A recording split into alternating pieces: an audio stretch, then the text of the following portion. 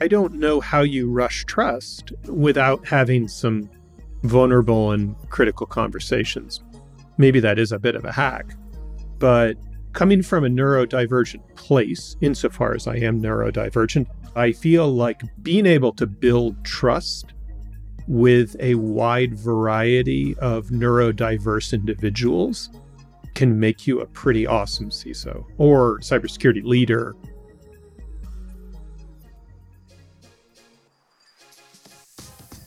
From Exabeam, this is the new CISO, a show about the people who lead IT security teams, the challenges they face, and how they overcome them. If you like what you hear, please rate, review, and subscribe to hear our new episodes first. I'm Steve Moore, and today I speak with Chris Nolke, multi-time CISO and founder of SkyCrane, who spent decades in cybersecurity before burnout led him to start his own company. As a neurodivergent leader and lifelong learner, Chris navigates the workplace with a complex balance of candor, vulnerability, and self-reflection. Now he's sharing his outlook on the system of happiness and his methodology for achieving it.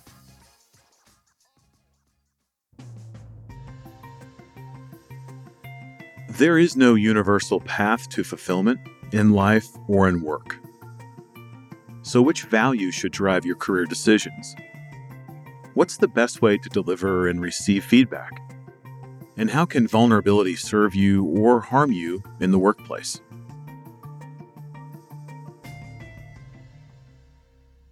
Chris, thank you so much for being here. For the uninitiated, if you would, please introduce yourself. Yeah, I'm Chris Nolke. I am the founder of SkyCrane, a cybersecurity advisory company. And I've been a CISO for a little while and a cybersecurity professional for a number of decades.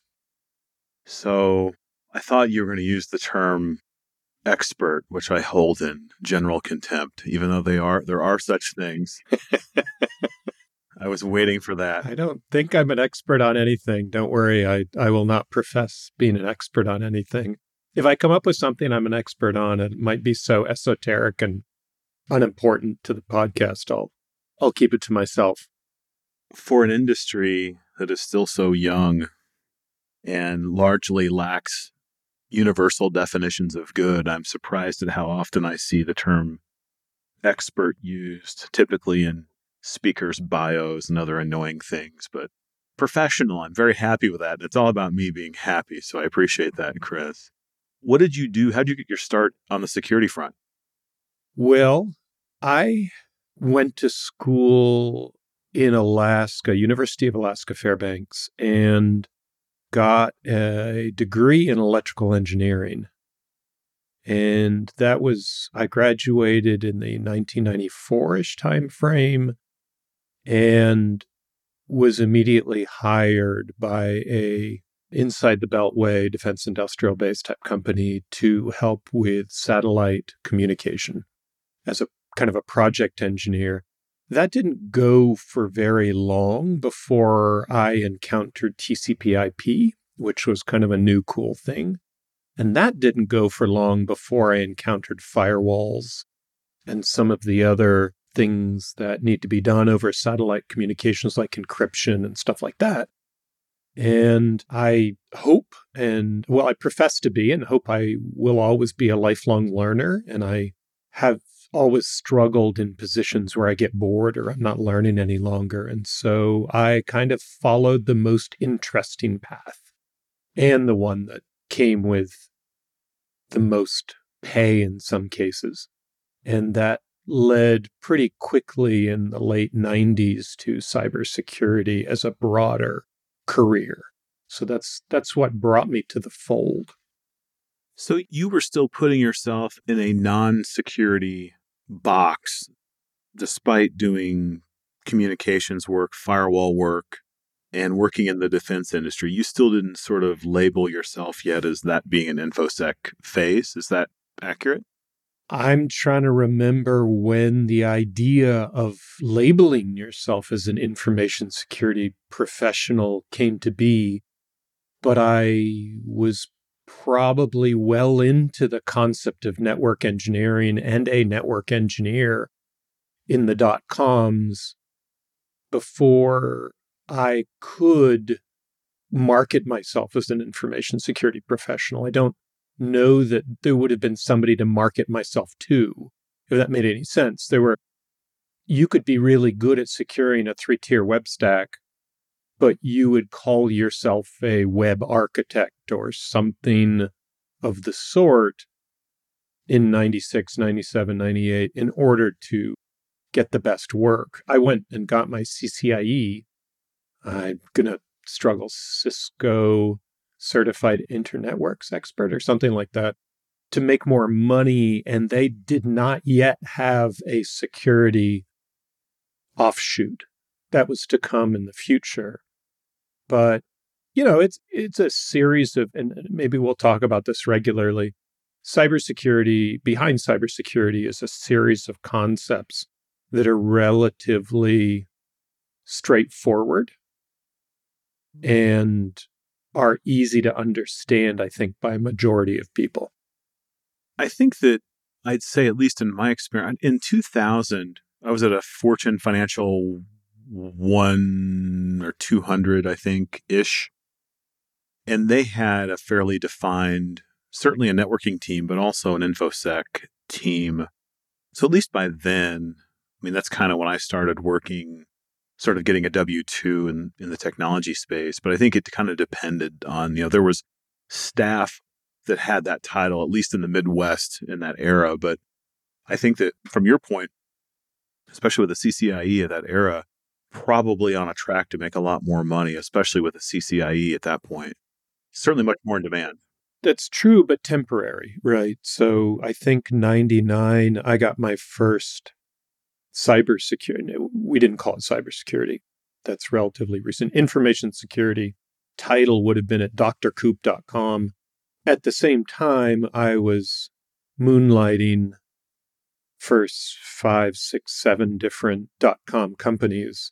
MarthaStewart.com was one of them, funny enough, providing their kind of 3-tier web stack. And ultimately, a lot of what a lot of the professionals or managers wanted out of somebody with a CCIE was educational help to help them get Cisco certifications so that they could improve their careers. So I spent about half my time training people or doing internetworking and about half my time training people. But my day job became specific to information security at drcoop.com in 1999 or so. And it's never been back. I've never had a non-information security related job since 1999, I guess. A little bit of a deviation here of where I was going to take the conversation, but you mentioned earlier, one of the best things we can do, I think, with this show or any other maybe is help the listener maybe make decisions or recognize opportunities. And you talked about your own career. You talked about, you said something, finding the most interesting path. And I think that path is still sort of being defined today. For you, you're doing some stuff on your own and you're making videos on LinkedIn and such. But defining the most interesting path is different for everyone. But what's your sort of construct for that? Yeah, so I wish I had done a values exercise earlier in my career. And I think Brené Brown has a good one. You can just Google Brené Brown values. But more or less, you're going to spend a couple weeks going through exercises to define what your values are. And I don't think after late youth, kind of your early 20s, I don't think short of some type of trauma, your values change much. And so I would encourage anybody, regardless of where they are in their career, to consider some type of process, whether it's Brené Brown or another, where they spend some time discovering what their values are. And having those written down on paper can allow you to be more deliberate about how you will make choices. And for me, it was a real wake up that I had self-improvement, which was a way of talking about learning, in my top 3 values. And I had always been behaving as such, but we make choices dynamically. Hey, this job versus that job. Is it a cool looking company? Do my friends work there? Et cetera, et cetera, et cetera. There might be prestige. There might be any number of reasons why you might make one factor decision over another. But I think if you're more in touch with your values, you can make a more consistent, better series of career decisions in your life. I have always followed a path of more learning and more discovery. I want to, preface that with that the ability to do that has been shockingly privileged. So I'm not going to go through this podcast completely oblivious to the fact that I'm speaking in an extraordinarily privileged way. So I do want to mention that. But insofar as I have been privileged enough to make decisions in my life where I have a more interesting or more learning potential, if I go left versus right, I will almost always go left. Interesting.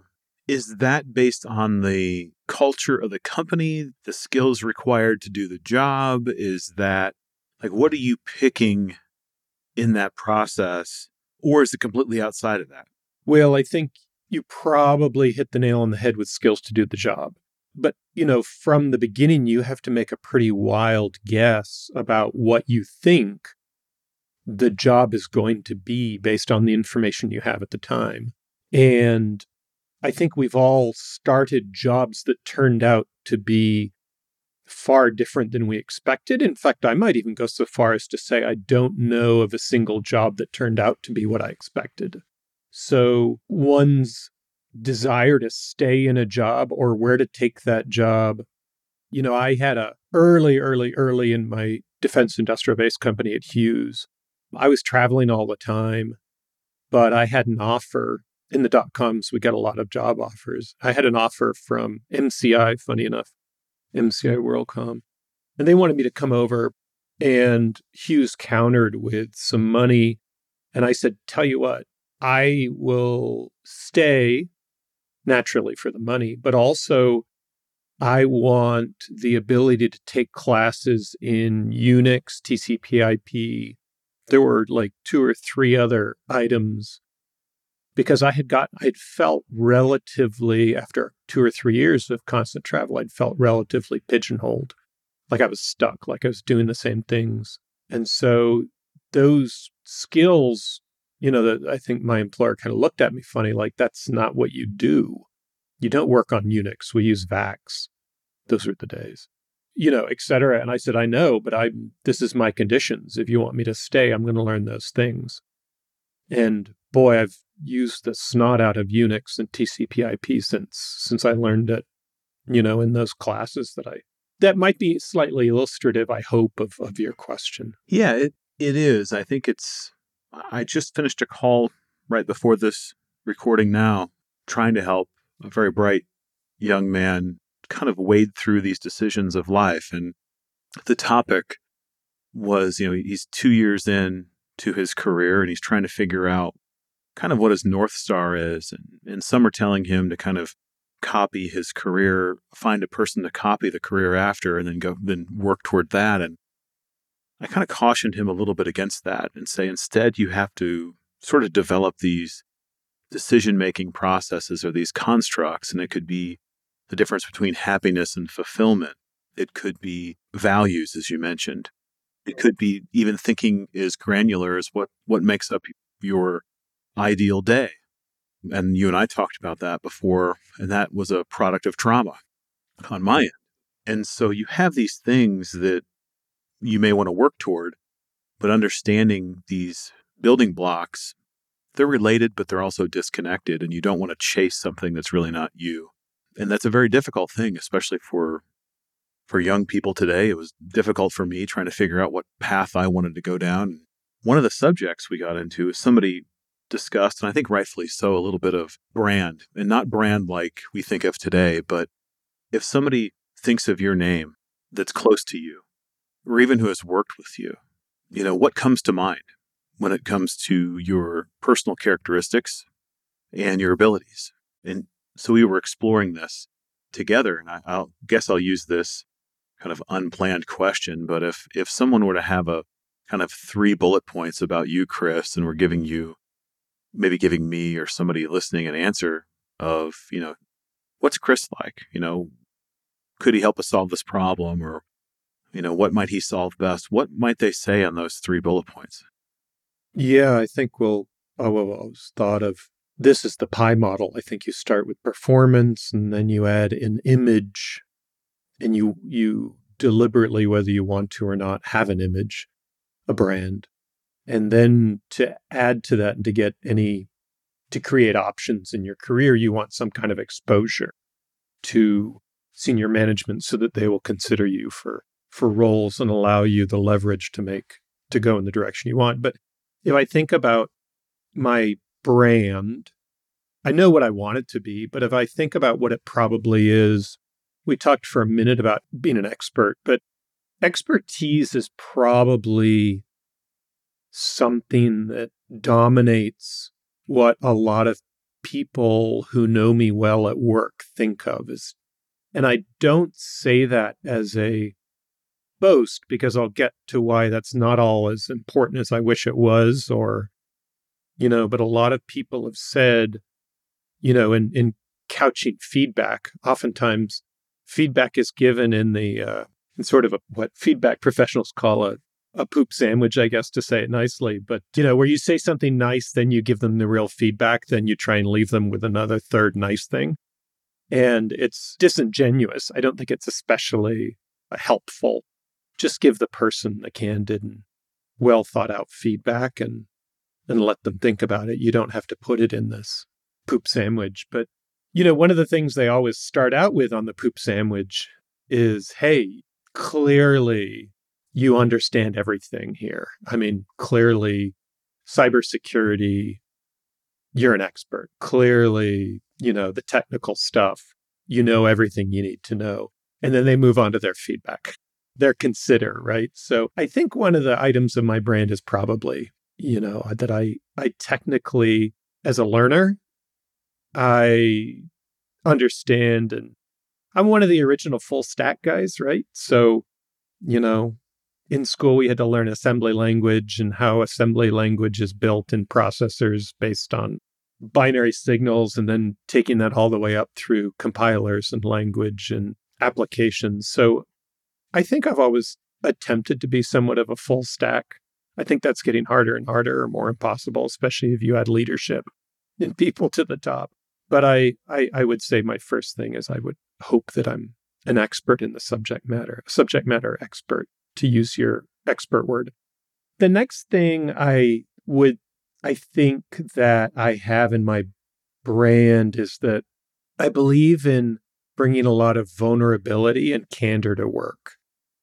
And if I think about my peers or the folks that I led, or even the folks that I worked for, I always tried to have conversations that were extraordinarily human. And in many cases, I don't know that that was ideal, either for my own comfort or their comfort, or getting what I wanted out of the conversation, et cetera, et cetera. But I always defaulted towards a more human, hey, this is how I feel.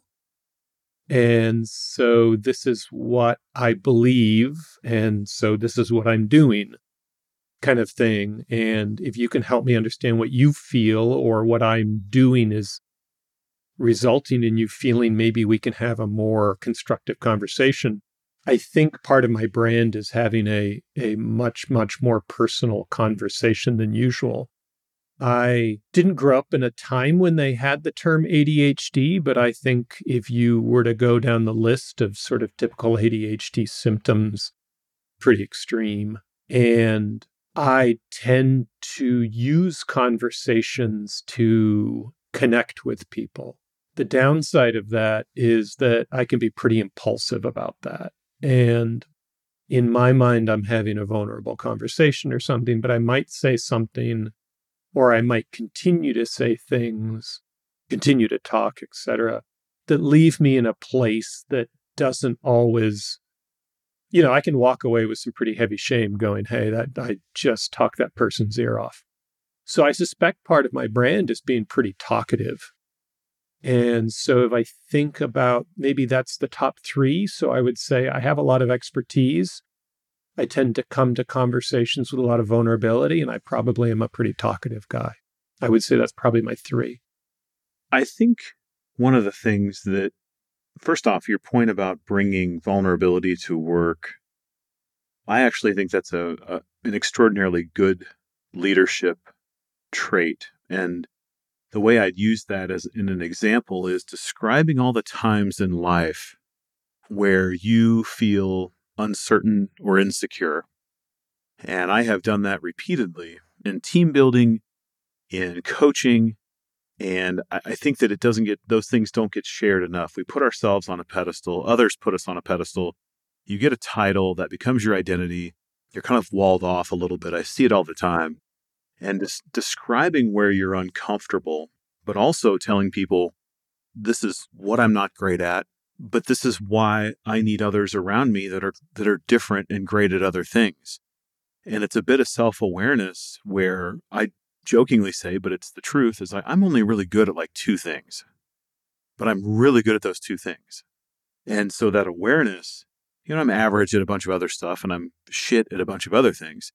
But putting together a team of people that supports that or understands it first, they see that perspective, that humility of the leader. And this sounds maybe too soft and squishy and not as business driven as it should be, but I've never had it hurt me unless there was someone who was so full of malice it didn't matter what I said. Yeah, I've had it hurt me, and to the point that it's changed my career. And I will say, though, that if you're going to go out there and be vulnerable, you are, as a very risk-aware person, I think probably you and I and almost everybody listening to this podcast as cybersecurity or information security people, we have a relationship with risk in our life for one reason or the other. And for me to get relatively vulnerable, I am watching the risk.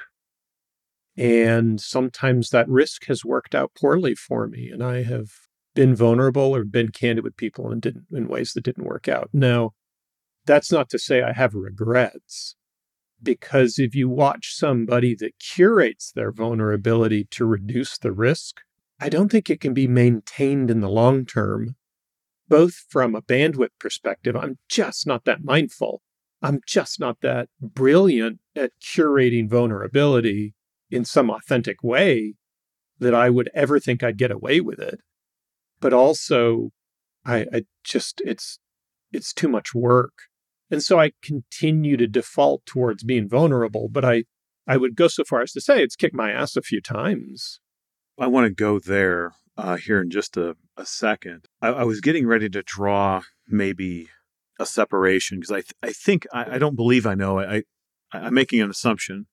You'll correct me if I'm wrong, please. But I think being someone who will share, again, I think it's the process of knowing who you are as a leader and describing that situation of, here is how I feel. Here is what I'm maybe not as good at. Here's on what I'm working, right? Here's all these things about my journey. I think people want to be around typically leaders that do that. Now, you can get caught in a trick bag. And I think you said it there. I think maybe could you overshare? Certainly.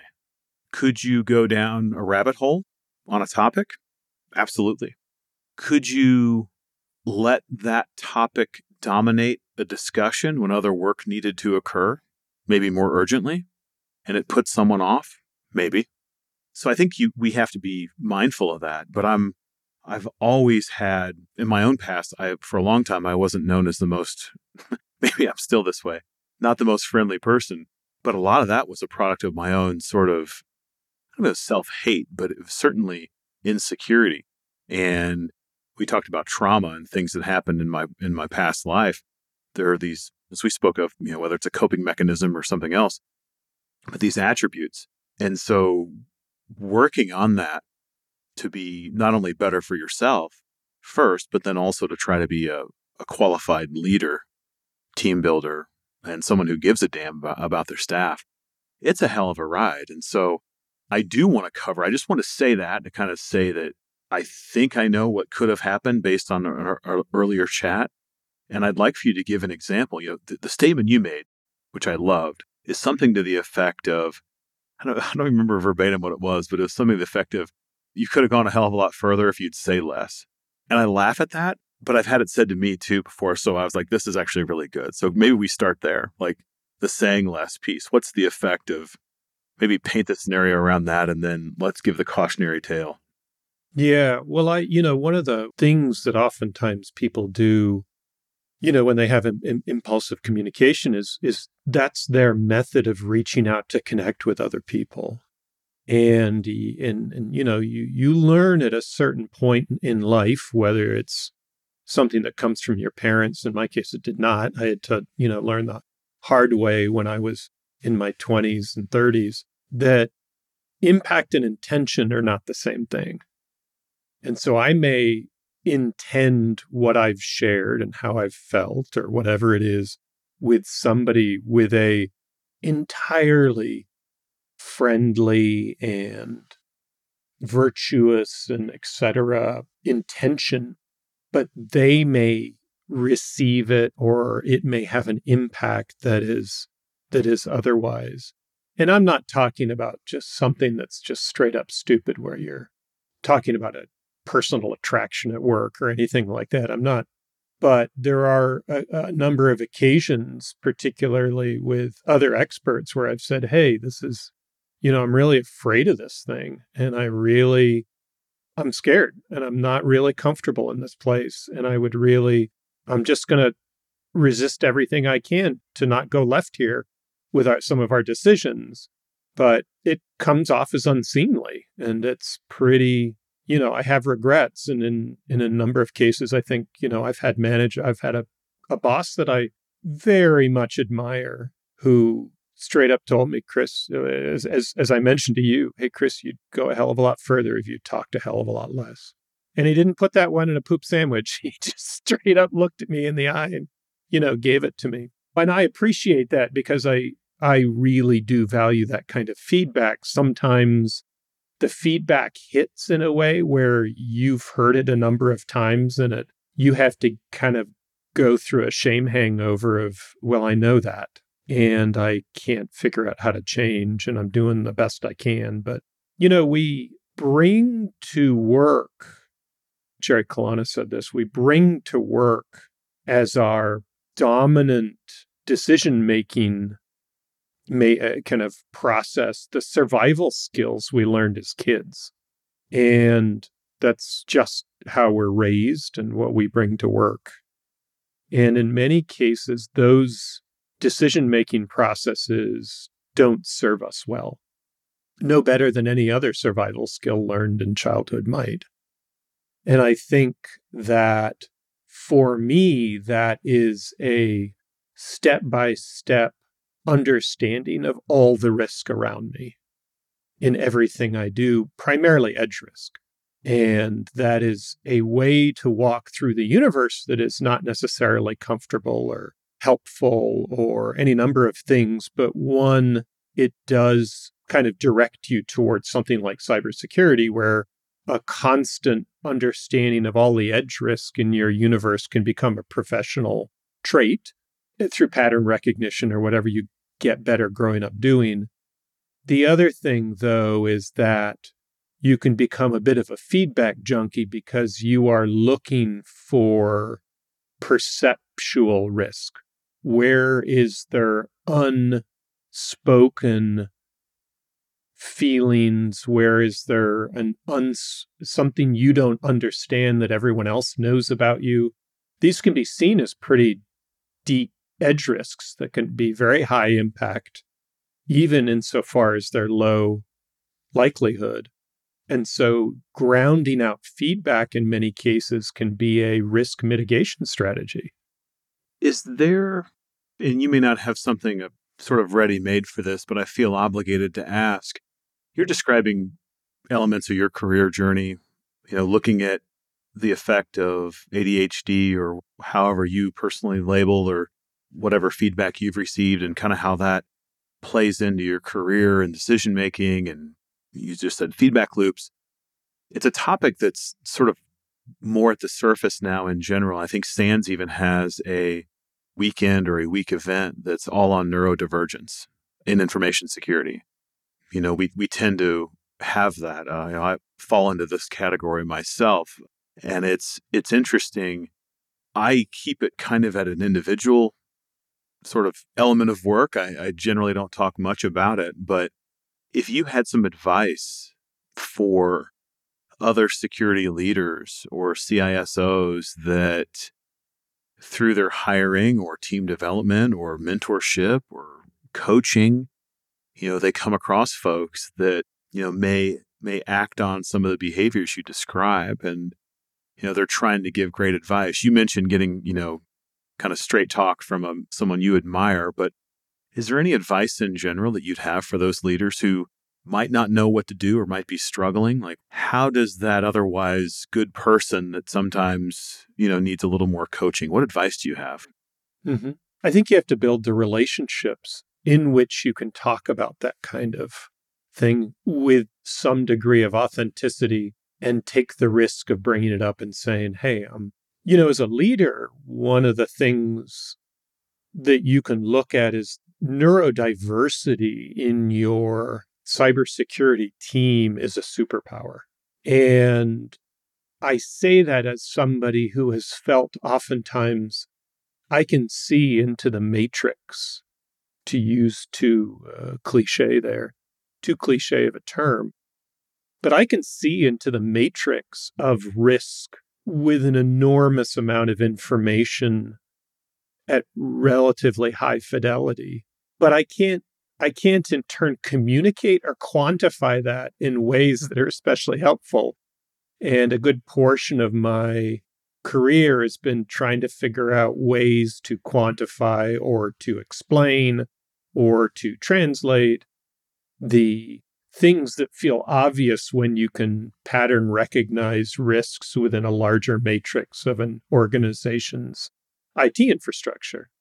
If you can harness that power across your team in the right places, a similar ability to feel into the complex pattern of your information systems at your company, really get to the base level of detail, and then draw out from it the significant risks without getting caught up in sort of going too far down the edge risk, you can build an incredible cybersecurity team that is very good at what it does, regardless of how, not say regardless, but with less regard as to the resources and the bandwidth that the rest of the IT team gives you.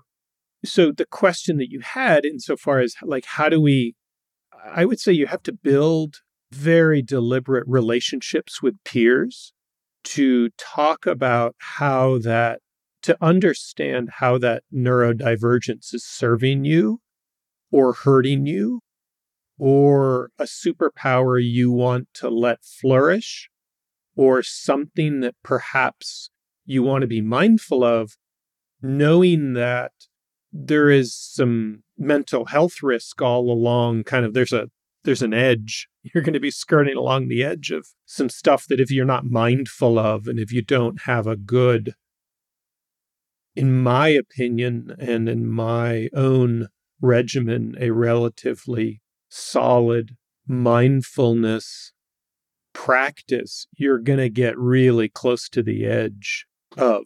But having those conversations allows you to come to better terms with your own understanding, be more mindful, and be a better leader to a team of cybersecurity individuals that you do also want neurodivergence on. I think one of the ways is giving genuine and sincere appreciation for what people are great at. And then as time goes on, also letting them know, like, look, you were excellent at this. And this, I wouldn't want anyone or very many people to use this, don't quote me verbatim. I know no one who listens will, but it's you're fantastic at this and you nailed this, but you're shit at this other thing, right? And we need to make sure that for your career progression and that for your general happiness, I can keep you focused on the stuff you're great at. And the next piece of this, we're going to find someone else who's great at that phase of explaining this or articulating it or whatever, so we can all win. And I've had that very same talk. And I had an old manager, we would say the movie The Sixth Sense, the little kid says, "I see dead people," which is just what this kid is able to gather in from his surroundings. And the joke, it was sort of a joke. I think that if there's one thing, or one of maybe the two things I'm good at, is seeing those scenarios before they happen of where someone's likely to step on their own toe, or and stub their toe and ruin the message. Do great research, but flub the delivery. And so with the description that you just shared, it's extremely true. Yeah. We call those considers. And I think that, again, I talked earlier about the values exercise of understanding what's really important to you.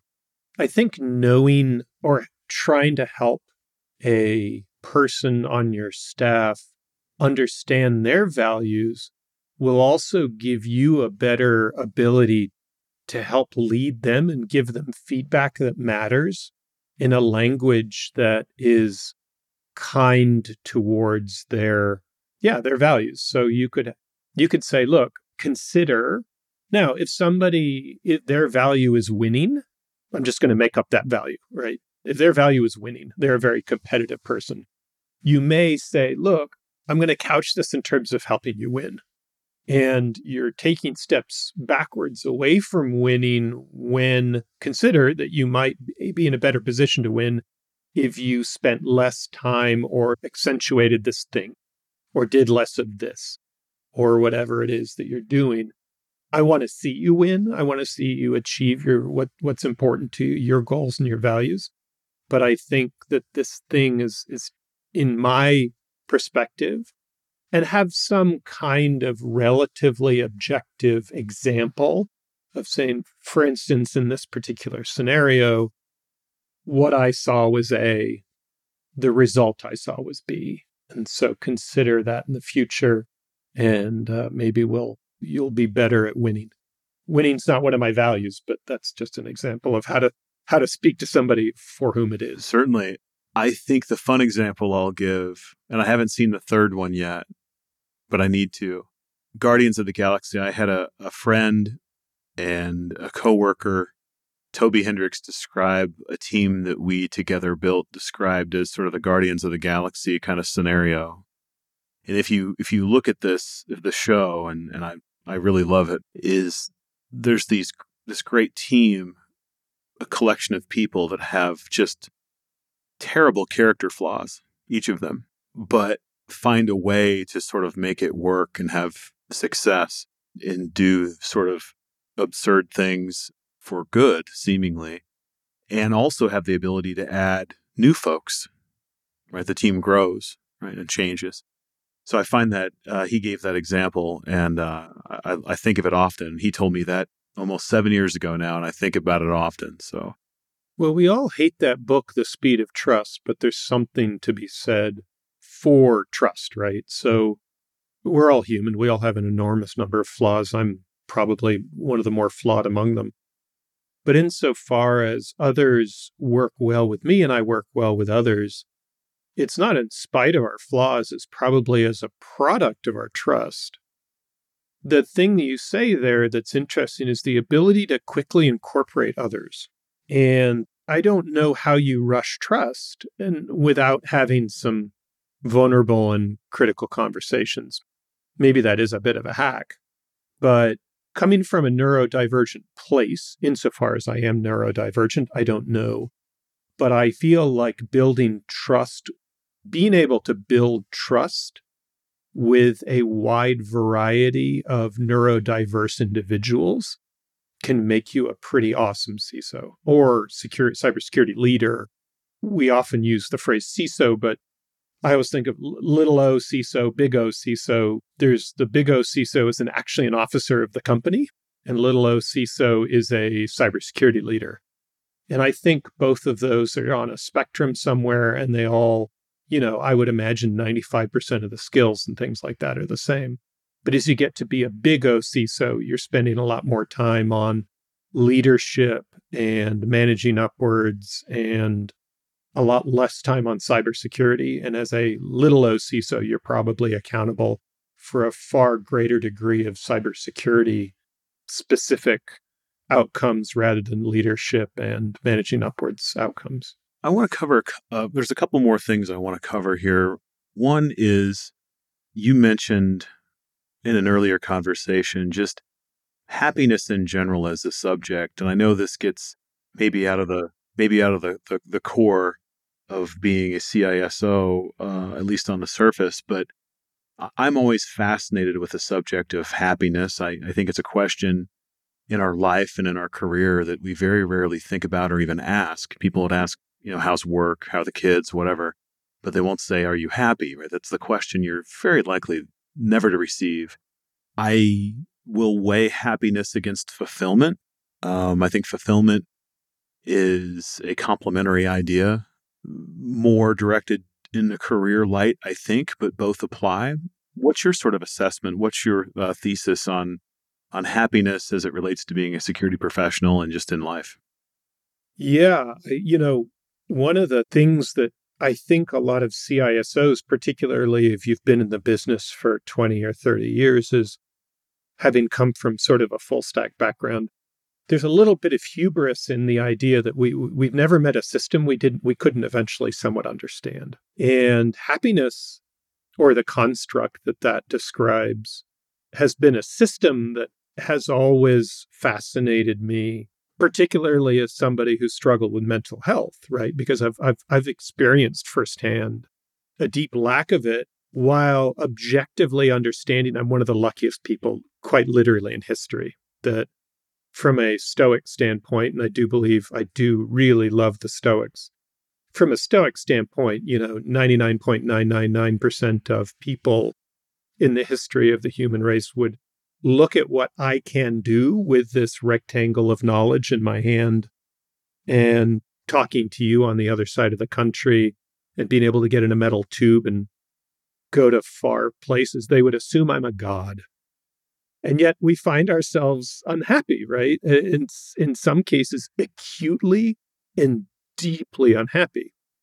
And so what is happiness? I think happiness, so far as I can work out, is a bit of a construct. And that construct is in some cases made up of joy. There's a great example of the difference of happiness and joy is a jet ski. A jet ski can bring joy. But if you drive along some of the lakes in Texas, you realize that in the long term, jet skis become liabilities, do not bring happiness. There's a lot of sun-bleached jet skis and ragged covers and broken glyphs for jet skis and stuff like that all over because people just stop using them. But they bring joy. Like the first time you use a jet ski, you get out there and you're just like, oh my God, this is really fun, but it's very temporary. And I think that on the other end of that from joy is contentment. And you've used the word fulfillment, and I like that as well. I think that's an analog. But contentment is not acute. It is not a feeling in the moment, but it's an overall comfort that essentially feels like from here, I do not want what I haven't got, in the immortal words of Sinead O'Connor. And so balancing where do you get contentment versus where do you get joy, and how do you get enough of each that you build a construct of happiness? I, like anyone, has spent too much time on various hedonic treadmills. Well, I think to friends and maybe unfortunately, to a professional degree as well, I'm known as, the guy who has a real car hobby, an automotive hobby, and particularly pre-pandemic, an extremely expensive car hobby. Fortunately, the pandemic has relieved that quite a bit by making the cars that I owned worth a ton more. And so I'm able to kind of do more with what I have, and it's less of a treadmill. But for the most part, and that's how my wife and I met, that's how I have 3 boys, 3 sons, and we spend a lot of time doing car things, whether it's spending time at the track, spending time working on them. They enjoy them quite a bit. I've been very lucky. Nobody's kind of rebelled and taken their father aside and said, "Dad, I just have to tell you, I really just don't like cars." I haven't had that experience yet, so it may be coming. But I'm really into that car thing, but I recognize as I get older that there's a true hedonic treadmill. There is quite literally no end. You always have somebody who's got more, who's got faster, who's got more interesting, who's having better experiences. And yet from a Buddhist or a Stoic perspective, there are very specific things you can do with your money, with your time, with your effort, with your bandwidth, etc., to create contentment. And I think that a cybersecurity professional needs to have a very deliberate contentment and happiness practice. Otherwise, the professional necessities of getting in that matrix and looking at edge risk and walking around every day, particularly as you spend more and more time managing people and leading people and getting away from the subject matter excellence, you have got to have a happiness practice. Otherwise, you're gonna burn out. I burnt out. I was extremely lucky in the timing of my drastic burnout.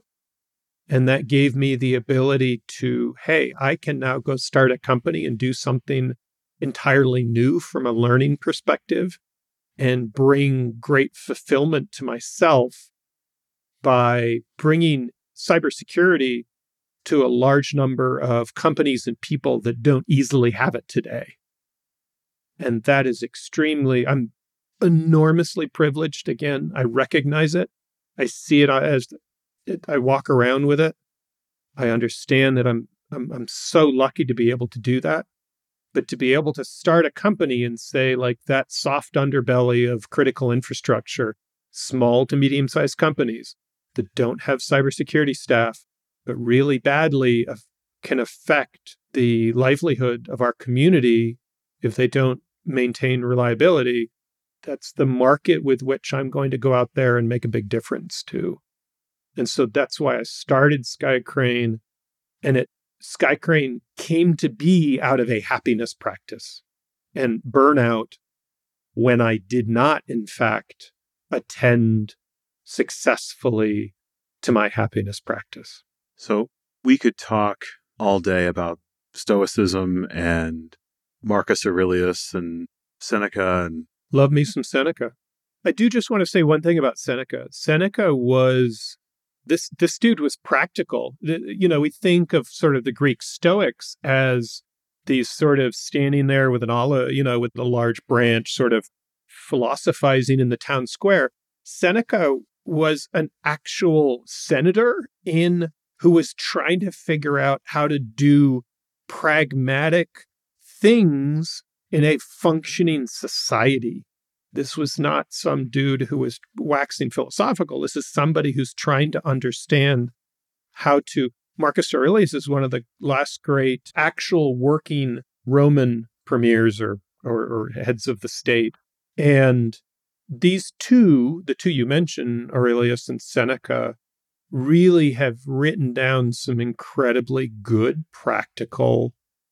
But there's been others. There's William Irvine, there's others, Sam Harris, etc., that have done a lot of work to help make Stoicism a practical process that can help CISOs become, because it almost seems to speak to cybersecurity leaders. Very serenity prayer based, right? It's a serenity prayer in a philosophy, and it can be very helpful to people in cybersecurity. I was just going to say that it's talking about the things that you can and cannot control, which is just what you referenced, right? Yeah, no question. I've got one more question for you, and it's a question we close on. Pursuant to the name of our show, the new CISO or maybe the new Stoic, what does being a new CISO mean to you? Well, I'm going to take a slight curve where I'm going to talk about something different. When I think of the new CISO, what companies, boards, and groups of officers, because I'm going to talk a little bit about big O CISO, but I also mean to some degree the little O CISO. What they need and what can be incredibly fulfilling and stave off burnout for CISOs is to create a practice of business relevant cybersecurity. And I've written a post on LinkedIn, and this is something I believe very strongly in. I think the greatest certification a CISO can ever get is an MBA, because understanding what the business as an entity needs on a daily basis, whether it's confidentiality, integrity, or availability out of the cybersecurity function, is a business question. And we do not need to be monks on a high hill with books that no one else reads, quoting scripture.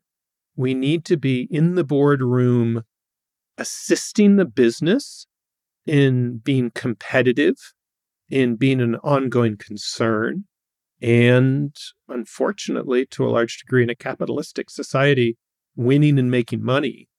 And I think there's something to be said for a new CISO is a business person first and a cybersecurity expert second. Excellent advice. Thank you so much for making time for us today, Chris. No problem. I love it, Steve. Thank you very much. It was a wonderful set of questions as well.